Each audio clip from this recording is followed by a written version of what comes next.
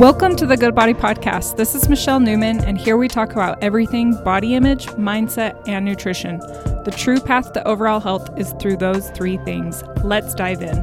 We're going to talk about self-forgiveness. How hard do you find that you can be on yourself? What kinds of things do you see that you're beating yourself up with over and over again? Is it a messy kitchen? Is it your eating habits? Is it missed workouts? Is it just day-to-day habits? And then let me ask you, has beating yourself up led you to change?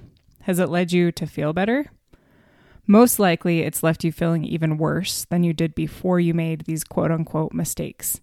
Our brains like to think that if we're just a little stricter, a little more hard on ourselves, we could learn just a little bit of tough love. Then we would be able to do these things that we really wish that we were doing. I don't really know anybody that has worked out for. Oftentimes, we actually need the opposite. We think that true change comes from us having that football coach mentality, is what I call it. Yell at yourself, beat yourself up, tell yourself you're a piece of crap, tell yourself that you keep making the same mistake over and over again, tell yourself that you should know better than this and that this is something that you will always have a hard time with. Can you see what I'm talking about? This leads us nowhere. It leads us down, and we never head in the right direction that we want to go when we talk to ourselves like this. We have to change. We have to look at things from a different perspective and open our eyes to potential that we have, and we can see our capacity to love.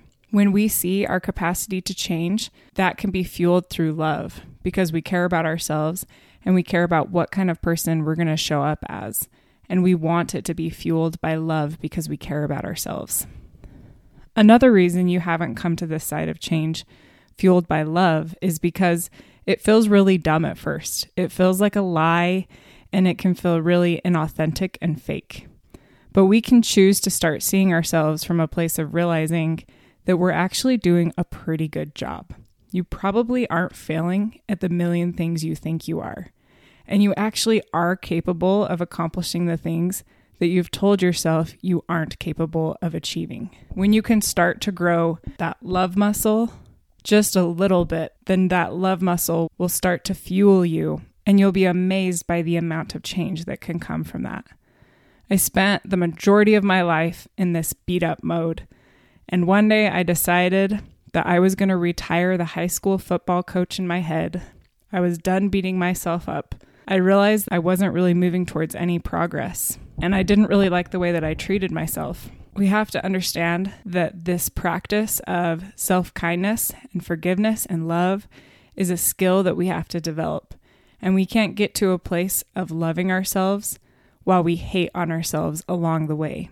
And once I realized that change could be made by using love instead of hate, my whole world changed. Love fuels change. Grow the love, and you will change quicker and easier than you ever thought was possible. Thank you for listening to this week's episode. If you enjoyed it and you'd like more, go to goodbodypodcast.com and sign up for a free training to help you get started on your way to an all-around healthier version of yourself. And you will hear from me next week.